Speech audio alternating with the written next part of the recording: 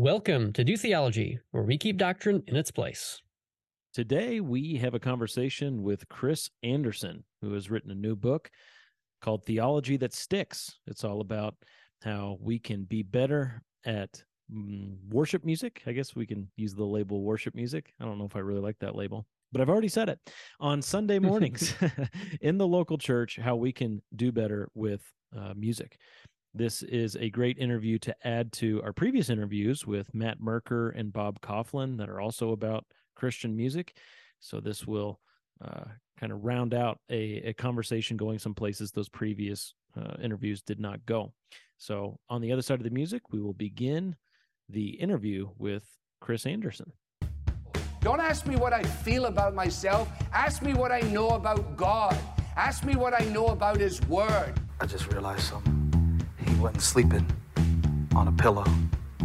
He was sleeping on purpose. Something to say I think is important but not essential would be like the inerrancy of Scripture. Oh, wow. And Okay. I hold to the inerrancy of Scripture. Okay. Title of my sermon tonight is Why Church Nurseries Are Unscriptural and Wrong. And so that's why I have a baby on my hip right here. There is a level of anointing that I believe is going to invade your homes, invade your sight, invade your senses. That's going to, I literally feel that chains are going to break off of you. Do you think I'm wrong? Yeah. Yay! So am I a bad guy for saying you're wrong? I am? That's not fair. Hey, by the way, you are a slave. If you're not a slave of Christ, you're a slave of sin. You aren't free. Choose your master. Give us some men who know the truth.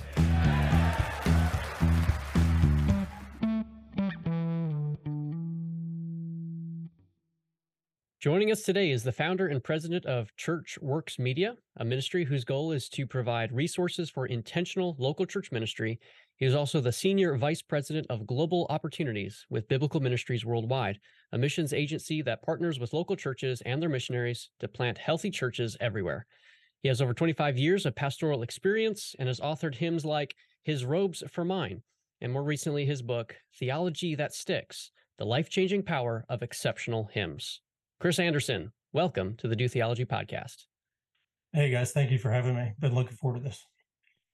Well, I am a former missionary with Biblical Ministries Worldwide, so I'm curious if you could elaborate for us what it means to be Senior VP of Global Opportunities. What does that mean exactly? That's a funny question. The new president of BMW is Andrew Bunnell. He replaced Paul Zager, who you guys would know well from the IFCA. He says I'm the vice president of cool things. I kind of just get to be creative, entrepreneurial with how to promote missions. So I'm writing, I'm traveling, preaching a lot, recruiting, but also I would say my major focus is networking with churches and trying to get churches excited about not just collecting people, but deploying people. So yeah, it kind of just what do we call it? Mobilization is the big idea. And I know my pay grade. I can't call people to missions. Lord of the Harvest has to do that, but I can agitate. I can make people think about missions more. So yeah, I've enjoyed it very much. So Biblical Ministries Worldwide, or as we in the industry call it, BMW. you always have to qualify that when talking with people who aren't familiar with it because... Exactly. Well, you'll remember the name. And then most of our missionaries drive broken down Chevys, but BMW will stick. Well, how would you describe BMW as a church planting organization? What are the unique characteristics about it? Why should someone considering missions look into BMW? Well, that's a great question. I think there are a number of kind of distinguishing marks that I've enjoyed. I was able to serve on the board for probably 6 or 7 years before transitioning. So I know from that side, now I'm kind of coming in on the missionary side. But the things I really enjoy about it, I think BMW does a great job of what you guys have talked a lot about, and what I've studied from your previous chart and conversations is theological triage. We know who we are, and we're unbending on essential issues, the inerrancy of Scripture, exclusivity of the Christian gospel, the centrality of the church, etc. We're dispensational, but it's not a mission that's dividing over, even the kind of things we're talking about today, like, what kind of music style does somebody use, or what version do they use? They do a good job of, determining what hills to die on, and then giving people a healthy liberty. I appreciate that it's trans-denominational. We have a pretty wide base that within our doctrinal statement and philosophy, we have a lot of IFCA churches, but we also have others that, they might be independent. We're starting to see some very conservative Southern Baptist churches that want to be more engaged in missions than maybe the cooperative program allows them to be or is set up to be. And if we agree doctrinally, philosophically, then let's work together. So love that. And then I would say, as a longtime pastor, I love the local church focus, both on the sending church and on the goal of planting churches. You said a healthy church is everywhere. Some missions, I turned the phrase from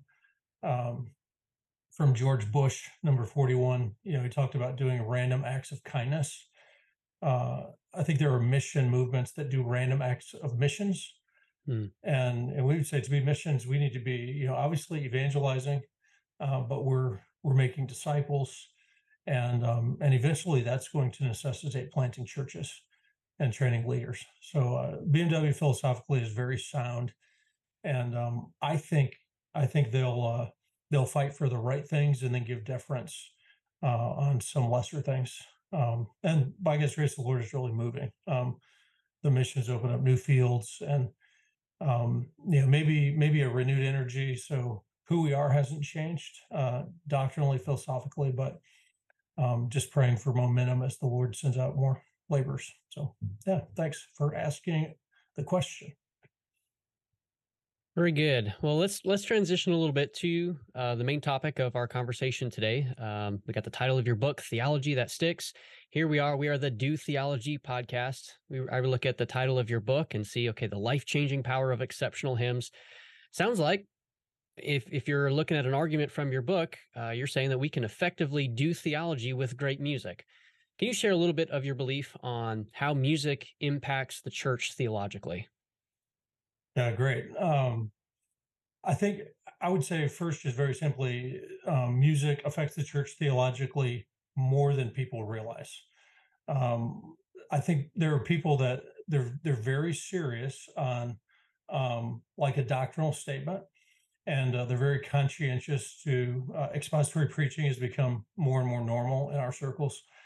We won't tolerate error from the pulpit. But then sometimes we think about singing like, oh, it's a way to get the service started, warm up the crowd, let children dismiss to children's church.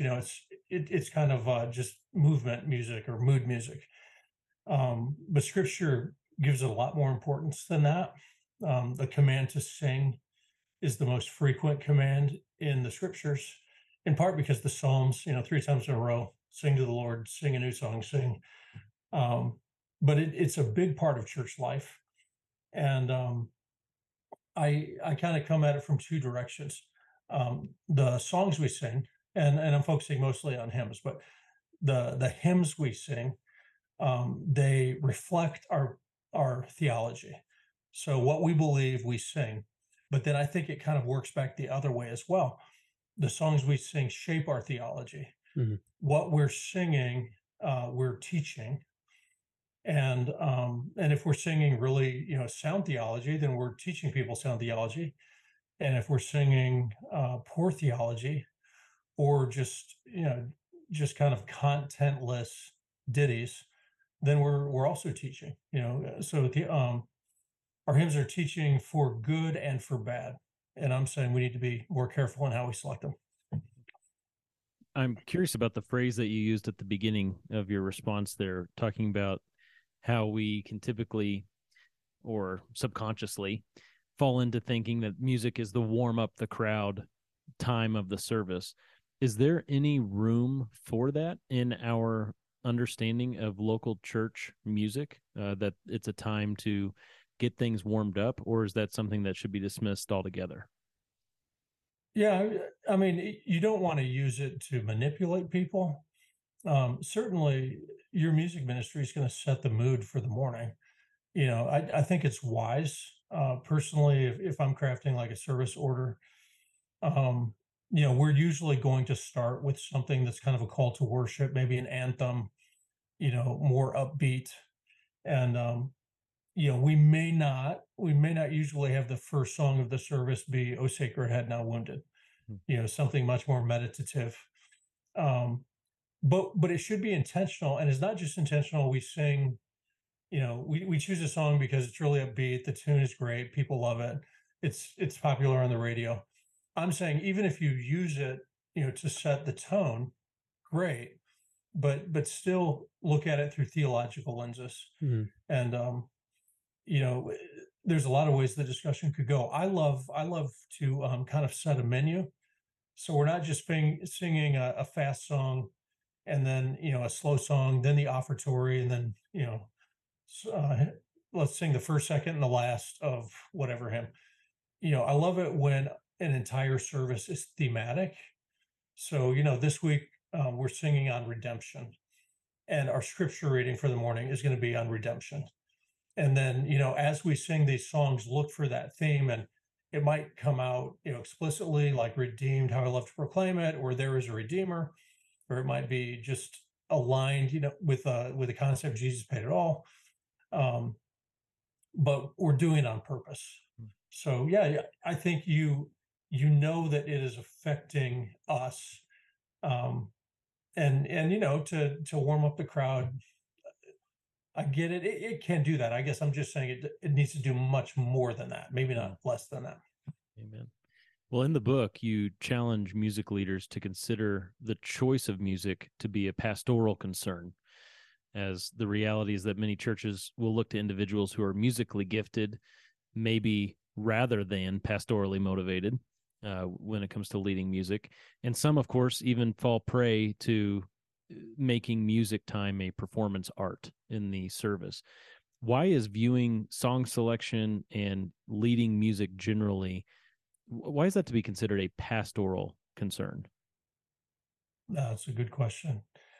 Part of it is, I think we need to look at, number one, we need to stop saying we worship through music and then we have preaching. Preaching is kind of the climax of worship when we're listening to what God has to say and responding. So, we don't want to break the service in half that way. It's all worship. I think the other thing, though, when we separate the two, we don't realize how much our hymnody, our song service, when I say hymns, don't think like old stodgy, they have to be Watson Wesley, hundreds of years old. It could be a very old hymn, and then it could be All I Have Is Christ, a very new hymn.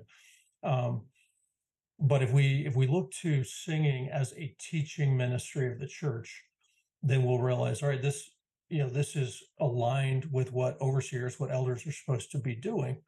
So Colossians 3:16, before commanding us to sing psalms, hymns, and spiritual songs, Colossians 3:16 says, "Let the word of Christ dwell richly in you." So the word dwells in you, and then you're so full of scripture that it comes out in your conversation. So we're teaching and exhorting each other in all wisdom. But part of that teaching ministry to one another is singing psalms, hymns, and spiritual songs. So I think we need to see the teaching value of music. And I'm not denigrating preaching. I'm a preacher. I love preaching. There's obviously a focus on it in the New Testament. So don't hear me as de-emphasizing preaching. But I use an illustration. Nobody is quoting John Wesley. He preached to millions of people, but you can't recite 3 sentences of his. Oh, but we can recite Charles Wesley because he wrote "And Can It Be," or "Christ the Lord is risen today," or "Oh, for 1,000 tongues to sing," or "Jesus, lover of my soul." It sticks. It teaches us. So, you're teaching children songs, and if you're teaching them really good theology, it might be simple, it might be the gospel song. Or you could be teaching them bad theology. I had a friend, he said, "Chris, I looked at the cover of your book, and at first it hit my eye as theology that stinks." That's what I saw too. I said, "Hey, we could write that book." There's hymns that teach bad theology. I'll give an example. I'm doing it off the top of my head, so I'm not going to get it exactly right. But I was in church, and this is a church that doctrinally I would be in agreement with, and even on a topic like 6-day creation, we believe just in a Genesis account, God did it 24 literal days. I believe that. The church believes that, and the church is singing, what is it? If creation sings your praises, so will I. You guys heard the "so will I," and it's 100 billion, whatever. But in I think the third verse of the song, it says something like, "As you speak, 100 billion creatures hear your voice, evolving, at the sound of your command, or the evolving at the movement of your breath." However it says it says evolving. And I'm standing in a church that doesn't believe that, but we just sang that in a congregational song. And I would say, all right, that's a pastoral issue. Somebody needs to vet what we're singing. So, wow, I'm standing in church, I just sang about evolution. That's awkward. And that's like a worst case scenario, but I think a lot is just, well, we didn't sing anything terribly erroneous. We just sang dumb stuff. Well, maybe another example of that, not in the evolutionary sense, but still a theological issue, is that song "Days of Elijah" that was really popular. Yeah.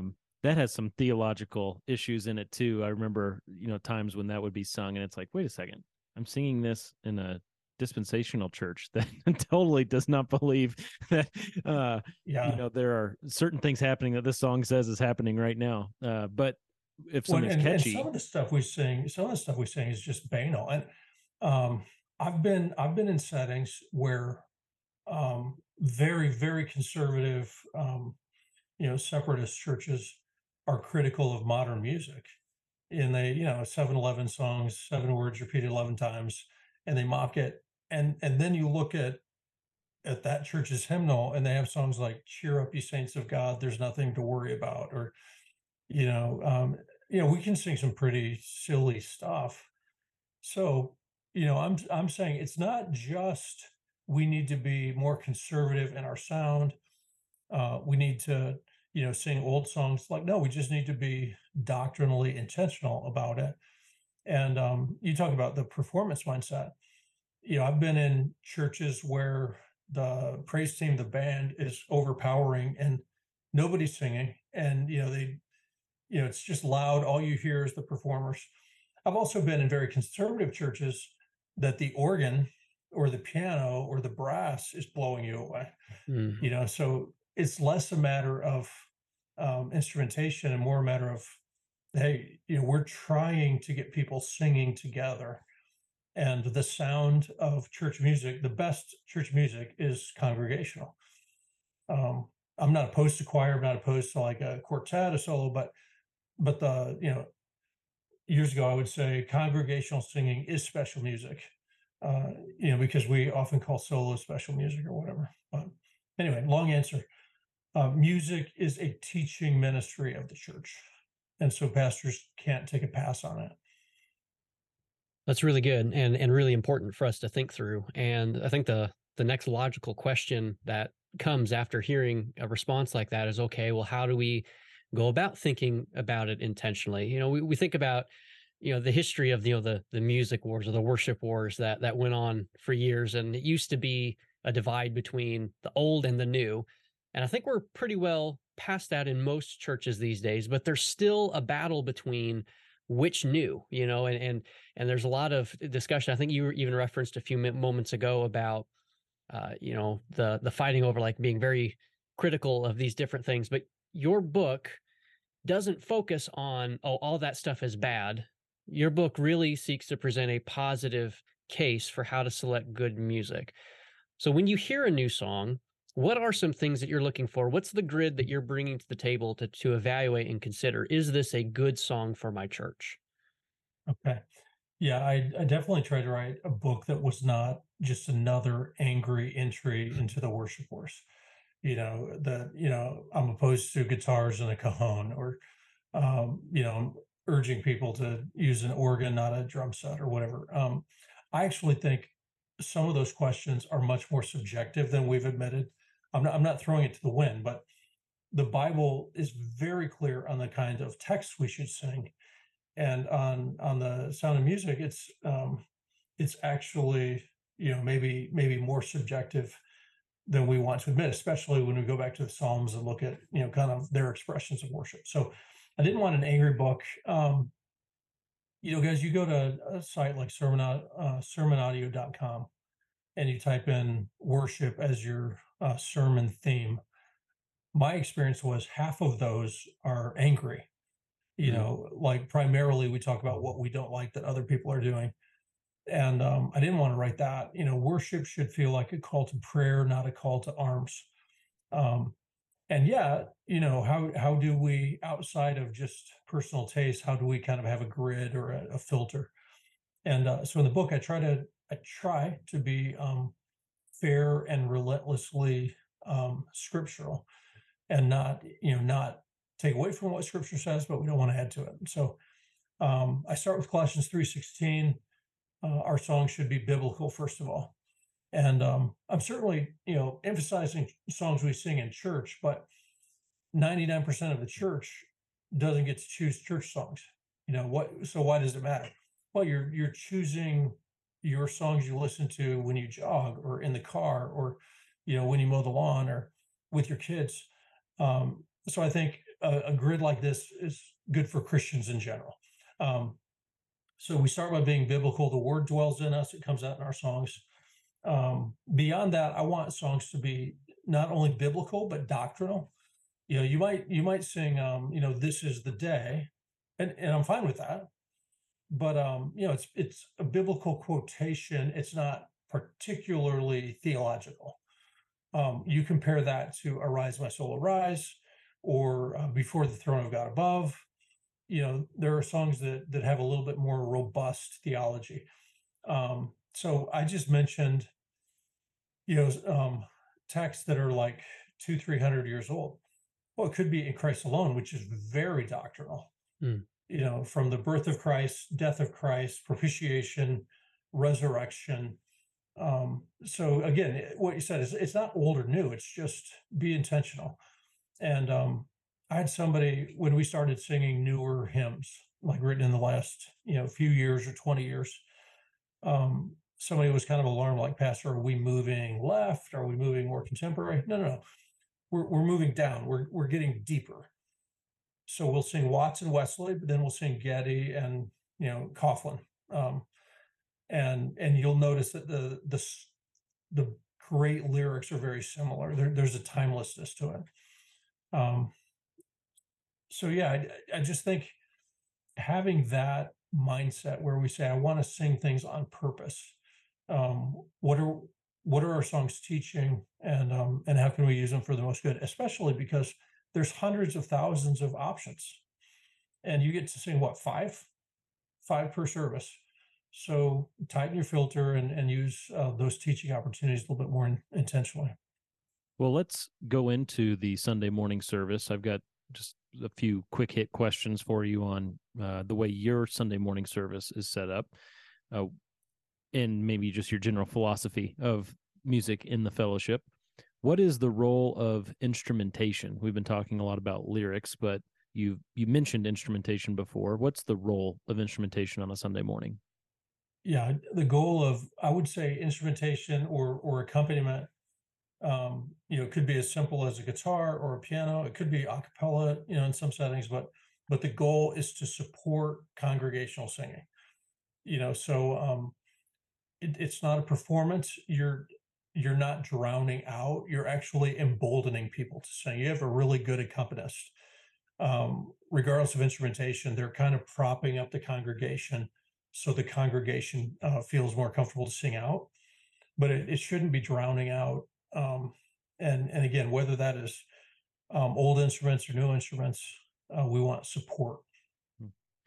What's the appropriate balance in your mind for hymns, older hymns, and contemporary songs on a Sunday morning? Yeah, boy, another great question. Wait, and you just said 5 songs a minute ago, so one of them has to win. You can't do even if it's 5. There's one of them's gonna be 3 or more. So, well, so do 2 old, 2 new, and then do 1 psalm. There you go. I try to encourage people, like, hey, you need to be pastors. You need to be teaching your church to sing psalms. We have an inspired hymn book. I love Watson Wesley. Who's better than them? God. He wrote 150 songs for us. We should sing those on purpose. I think if we're not, we're actually disobeying Scripture, because Colossians 3:16, Ephesians 5:19, we should sing psalms. So we should sing a psalm, at least with regular consistency. It might be "A Mighty Fortress Is Our God," but even that's inspired by Psalm 46. But then it kind of wanders. There are psalms being written that you're not just singing "This is the day the Lord has made." You're singing the entire psalm. I love that. And there's more of that. There's good psalters being written today, and so that's part of it. But I use not just singing a psalm, at least regularly, monthly at least would be a good start. But I use the Psalms as an example as well. So in the Psalms, you have 1,000-year period where you have songs written by Moses, and then around the close of the Old Testament scriptures, we have this collection of Psalms. And if I'm in a church and every song was written during my lifetime, I feel like it's unhealthy. So, there's some people look at "In Christ Alone" as an old hymn. And, I just like, or I love the old hymns like Bill Gaither. He's still alive. That is not an old hymn. But if you sing "Be Thou My Vision," that's 1,500 years old. And if you sing a psalm, that's 3,000 years old. And then you sing, His mercy is more. Jesus, thank you. His mercy is more. Come behold the wondrous mystery.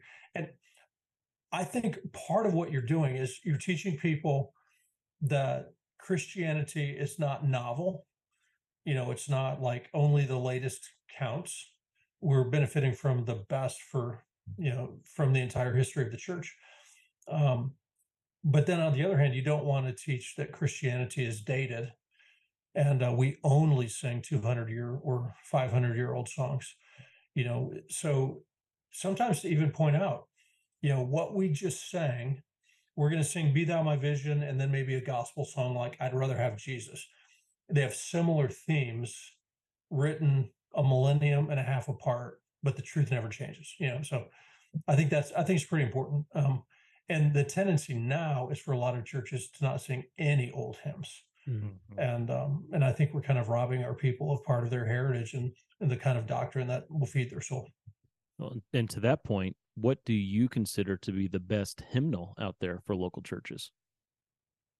Boy, that is tricky. There's a great statement by Matt Boswell. His mercy is more. Come behold the wondrous mystery, and others. And he said the Christian hymnal has no back cover. Mm-hmm. The canon will never be closed on the hymnal. So we want new songs. So in some sense, you get a good hymnal, but you're still aware that, boy, there might be a new song that is really powerful. Please don't just sing it because it's new. One of the things we've lost with the hymnal is the hymnal brought an intentionality, a timelessness. There are editors choosing this kind of curating hymns. Now, something is written and sung within the month, and there can be a tendency, almost like the Athenians. We're always looking for something new. So if you're using new stuff, you might even need to lean into the vetting of the hymn a little bit more. Make sure you're not singing something stupid or erroneous. Dan Kreider has really served the church well. He has a hymnal called "Sing the Wonders." I like that a lot. It's not widely known. Hymns of Grace is put out by Masters Seminary, and they've done a really nice job balancing old and new, bringing real intentionality. And they're also in the process of releasing Psalms of Grace, which will be a psalter. So that's going to make it easier for people to sing psalms, like I was saying. So yeah, there's a variety of them. But even within your hymnal, you're going to kind of have to vet the songs that are in there and make sure you're singing the ones that are really good for your congregation. One of the advantages, of course, with a physical hymnal is the sheet music is right there. And I know there are lots of people who appreciate that, who like to sing harmony or just like seeing the music instead of just words on a screen, so they know how to prepare for the next line of what's going to happen. How do you value that in Sunday morning worship? I'm kind of conflicted. I love hymnals. I love the heritage of it. I love that, something in a hymnal is probably something we're going to be singing in 100 years because it's gone through kind of the filter, and there's an ongoing value to it. In some ways, people sing better when they're reading off the screen, because instead of, looking down and singing into a book, the entire church is looking up and singing out. I think you feel a little bit less isolated. I enjoy the freedom of that. Then you open up the problem of what if the slide advancement doesn't work? I don't know if it's a matter of if, but when it's going to happen. Or, the guy doesn't make the change until we just finish the last slide. So everybody's waiting. You missed the first 3 words of the new slide. Or there's typos. When people type my name, they type it as Christ sometimes, just because I'm Chris. I did that. Typo. I did that today. Yeah, or vice versa. So, we had one Sunday we're singing "In Chris Alone, My Hope is Found," and that's not true, and blasphemous. Those kind of errors can be really distracting, But I love reading music as well. And teaching our kids to read music, and I think there's a value there. So I love when there are services out there that the lyrics are on the screen, but it's actually giving you the 4-part harmony as well.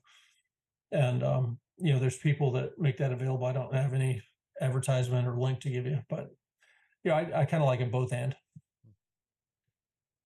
Yeah, and that one service you mentioned, I think it's called doxology.app, I think is one of those that you can type in your song and it will give you PowerPoint slides with the music up on the screen as well. I like those a lot too.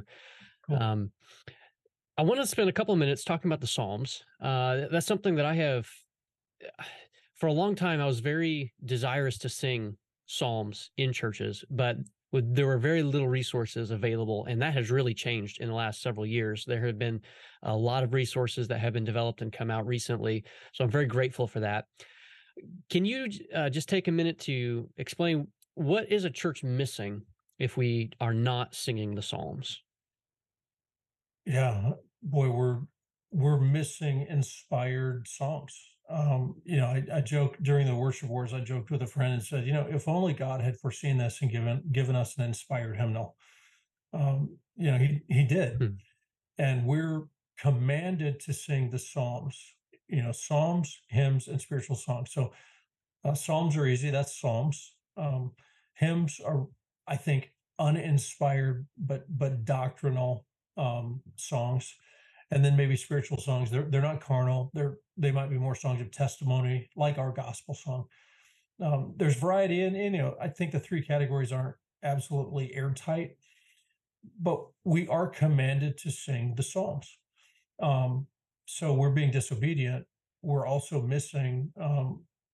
We're missing out on a resource God gave us, the Psalms, the inspired hymnal that has been used in the church. It was sung by Christ. After instituting the Lord's table, they sang a psalm and then went out. Or Christ is quoting like Psalm 22 as he's hanging on the cross. Psalms teach us how to think. They teach us how to feel. They teach us how to pray. Calvin would say there is not a single experience of the human heart that's not reflected in the book of Psalms. Mm. And I would say, one of the chief things we're missing out on is learning how to lament. Remember earlier we talked about, using songs to warm up the crowd. Sometimes, people say like, hey, we need to sing all chipper, all happy, and some of our songs even say like, now I am happy all the day. Really? Are you? We need to learn how to lament. And of the 150 Psalms, 60 of them are laments, 40%. Mm. So, maybe we should use that as kind of another grid in how we choose our songs. If all of our songs are teaching this triumphalistic, march to heaven, we're probably not aligned with Scripture. We need to teach people, hey, the Andrew Peterson song, "Do you feel the world is broken?" Yeah, we do. Yeah. Well, and I would just throw in there several years ago, maybe 20 years ago now, Sovereign Grace came out with an album that was based on the Valley of Vision. Yeah. And we sing a couple of those songs regularly in our church. In the Valley and Every Day are both songs of lament. And I have heard from the people in our congregation that those are some of their favorite songs. They really appreciate when we sing those songs. I had a professor in a grad program I was doing a couple years ago, Dale Ralph Davis, PCA guy, great commentator. Love his commentaries. So good. But he actually taught, I think, on Psalm 88, which is kind of the darkest in the Psalter. It never, a lot of Psalms you have a lament and then it resolves at the end. And Psalm 88 just laments. There's never a but then. And he made a statement I'll never forget. He says, God gave us the songs of lament to teach us that we're not crazy. Like, I'm not the first person to really, be in a dark place, to be discouraged. And, a lament it's a song of sorrow or a song of confusion. How long, O Lord, I keep calling out to you. When will you hear my voice? Occasionally the audacity of the psalmist is kind of shocking. How long will you keep hiding your face from me? God, I'm calling to you and it feels like you're hiding from me. Well, God's not hiding from you, but the experience of a heart in grief, the Psalms tell us we're allowed to pray like that. So I tell people, you can pray mad, just don't stop praying. Mm-hmm. And you can come to God and say, why are you doing this? I don't get it. I think praying like that, the Psalms kind of give us a green light on it. So that's where I say they teach us how to feel, how to think, and they're not all jubilant and joyful. There are some, but even Christ is called a man of sorrows and acquainted with grief. Yeah. So, so you picture somebody comes into church, they're going through cancer treatment, or they're, going through grief over wayward children, or, whatever else is happening in their life. And we sing these slap happy songs. It starts to feel like Christianity is disconnected from reality. But if you come in and you sing, it is well, when sorrows like sea billows roll, or you sing, he will hold me fast, is one that, we've kind of grabbed onto almost like a life rope. When I feel my faith is frail, and everybody's singing, if they're thinking, are like, yeah, I've lived that. Mm-hmm. I think it's a real balm for people. It shows them that Christianity works even in their sorrow. So when we don't sing the Psalms and songs like the Psalms, then we're missing that. And I would say I had a professor named Michael Barrett when I was in college and seminary. He now is with Joel Beakey at Puritan. But he refers to the Psalms as a hymn book, but also as a handbook. So we should sing them as hymns, but they also kind of give us a handbook to teach us the kind of songs we should be singing that are not Psalms. So anyway, yeah, Psalms are important. Who do we think we are? That in the last 100 years, the church has always been benefited from singing the Psalms. And now in the last 100 years, we think we've outgrown that or something. Part of it, in fairness, part of it is there are a lot of really bad psalters. My friend says, some of them sound like they were written by Yoda. They're just, everything's inverted and awkward. I gotta make it rhyme, right? Exactly. But now there's some really good ones. Yeah. I have an OPC pastor friend who's always trying to convert me to a cappella psalm singing, and he gave me a CD one time, and I listened to it, and I thought that's not going to convert me. Sorry. Yeah. You didn't help your case there. Yeah. Now, a lot of times when I start talking about singing psalms and the importance of that, sometimes I hear people like, oh, how do you sing the imprecatory psalms? There's some psalms that make us feel uncomfortable with some of the themes contained in them. How do we think about that in our corporate worship gatherings? It's tricky to do that. But I have to check myself. If there are psalms that I'm embarrassed of because I think they're too severe, or maybe the problem is with me and not with the inspired psalms. An imprecatory psalm is really calling out to God for justice. And there's something very godly about that. And it's against our modern sensitivities, I think. But, even in the book of Revelation, when there's judgment, there's rejoicing. Or the way back in the Exodus after the Red Sea, you have this song, and the horse has been thrown into the sea, and the soldiers have perished, and they're praising God for that. It's not politically correct, but to desire justice is a good thing. So I wouldn't perpetually pray for your neighbor to have his jaw broken or something. But to pray, Lord, we live in a sin-cursed world. We long for the day of your justice, of your equity. Make things right, vindicate the righteous, judge the wicked.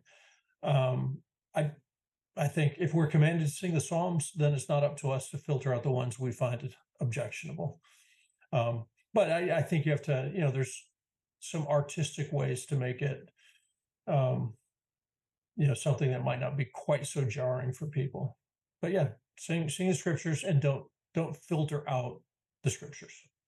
And one of the things I liked about I can't remember exactly where it is in your book, if it's in relation to this or something else, but you make the note about how sometimes we sing lyrics that maybe it's not familiar language to us. And there's a moment, an opportunity to explain to the congregation, hey, this is why we're singing what we're singing. And so you can have that explanation teaching time that can help the congregation understand and embrace what you're trying to do with the music. So that's good. Now, again, it's a teaching tool. So, yeah. and you sometimes somebody's waxing eloquent for 5 minutes. I'm like, just shut up so we can sing. But you can segue in a sentence or two, highlight a phrase, or make a connection to scripture, and just I tell worship leaders, help people think, because they're not thinking, most of them. But take a moment, even before the service, pray like, Lord, help us clear the clutter and focus on what we're singing, what we're saying, what we're reading. I love to send out the hymns on maybe the Friday before. And tell people the theme for Sunday service is, the God of all comfort. And we're singing these psalms and reading this scripture, and hopefully they can come in, prepared. But we're trying to get people to mentally engage. Well, we're getting towards the end of our time together here today. But one thing I wanted to mention that I really appreciate about ChurchWorks Media, how accessible a lot of the music that you have on your website is. Today, I downloaded the free package of the Reformation hymn. There's PDFs in there, multiple keys, the chords, the sheet music, the hymn, all of it was in there, and a demo of the melody. I just thought that was very helpful. And when a lot of times music is behind a paywall, it was just refreshing to see you have that available content for free. So I thank you for that. No, praise the Lord. We've just from the beginning, our bread and butter has been writing hymns and making them available to churches for free. Download them, copy them. And, we have maybe some arrangements available that we sell and devotionals, that kind of stuff. But providing free music has been something we've done on purpose. Definitely check out there are Psalms. There's not a ton, maybe 10 or 12, but Joe Tierpak, who I pastor with in Ohio, he is so good at writing lyrical, metrical versions of the Psalms. And if you read the Psalm and then you read his artistic rendering of the Psalm, it's probably dynamic equivalence, but it's kind of line by line. You're singing scripture. And then what he'll do is he'll use a familiar hymn tune. So your people don't have to learn, you could sing a psalm for the first time and you're using a familiar tune. And I'm trying to think of an example. Psalm 1, he writes to like a river glorious. So you can sing the tune and focus on the words. So check that out. But yeah, we're glad to provide that ministry. Well, we cannot finish this interview without asking you, what are your 3 favorite Christian songs or hymns of all time? You got to narrow it down to 3. It can be songs that are more contemporary or hymns from the hymn book, but top 3 favorite all time. Wow. That is tough. Let me give, oh boy, how do you do that? And Can It Be, I think, is amazing. And Can It Be, Love Arise, My Soul Arise. And probably Before the Throne of God Above, with honorable mentions In Christ Alone. And, hey, that's cheating. Stop it. But I would probably defer to older songs that I've enjoyed for a lifetime. I would say, just very fast, I love to sing. I talk about Arise, My Soul Arise. I love to sing deep theology. What did I mention? Before the Throne of God Above, was that my third? But we also need to sing some simpler songs to help children keep up and to kind of, don't bury them, stretch them so they can sing more. I was in church next to a recent convert, recovering drug addict. He was illiterate. We're singing something like Arise, My Soul Arise, and he's lost. He just couldn't sing. And then after a prayer time, I think we sang a very simple chorus like, God is so good. God is so good. He loves me so, he died for me. But all of a sudden, this guy is belting it out. And you could tell how excited he was that he could participate. So, it's like the ocean. So, there's great depth, but there's also a shoreline where a child can run and play. And so we need to be careful. Don't become a hymn snob. And don't make of this a new legalism where you're just eager to condemn everybody. We recently started incorporating, within the last couple of years, incorporating singing on Wednesday nights. And before the kids go to their kids' class and the adults have their class, we sing together 3 songs. And we've got those simple choruses from 70s, 80s, and 90s, Step by Step and Thy Word and songs like that are just really simple choruses. And that's a really sweet time too, because I love a lot of those songs. One Pure and Holy Passion. I just love those simple choruses that I don't want those to get lost in the mix. Well, and you think about, you learn those as a kid and they're immediately in your head. Yeah. And you're teaching kids, sometimes you're teaching them the words they don't even fully grasp. But, one writer said teaching children hymns is like setting a time bomb. they're memorizing this stuff, and later there's going to be an understanding where boom, they get it. But I tell parents, you're not choosing songs for your church, but you're choosing songs for your home, your car ride. Teach your children songs that you want them to know, to minister to them for a lifetime. And choose well. And I know people on their deathbed, they're not calling for me to come preach to them, they're calling for the church to come sing with them. Or somebody with Alzheimer's can't remember the names of their own children or faces. They start hearing a hymn and they're singing it. So it's back to that. The title of the book is Theology That Sticks. We are singing miniature doctrinal statements, and we could really use them for the good of our children, for the good of ourselves, good of the church. So it's important, more so than people think. Well, I love that mindset. I remember being exposed to that concept from Daniel Block's book, For the Glory of God is Theology of Worship, and how he talks about we think of worship as like, it's for me, right? But it's not for me. And we're teaching others. And so we want to sing songs that can communicate to different people in different walks of life, different age levels, et cetera. And I think that's a really, really helpful reminder of how we select our music. Awesome. So, well, Chris, we do thank you so much for joining us today. I think this is going to be a really helpful resource for the church for years to come. For anyone who's interested, this book is available for purchase at ChurchWorks Media or Amazon, anywhere I think you can find books. And it's got a really impressive list of endorsements. I was looking through those beginning pages there. It's got endorsements from people like John MacArthur, Conrad Mbewe, Steve Green, Matt Merker, Steve Lawson, and many, many more recognizable names that our listeners would know. Al Mohler wrote the foreword. It's a very excellent book, and so I just encourage anyone to go and pick it up. And again, Chris, we thank you so much for joining us today. Thank you, Ken. Thank you, Jeremy. Appreciate what you guys do. I think I told you offline that I recently was asked to speak on how to show deference to people and kind of theological triage. And the work you guys have done on that has been really helpful. So good. Praise God. Appreciate what you guys do, and glad to be with you today.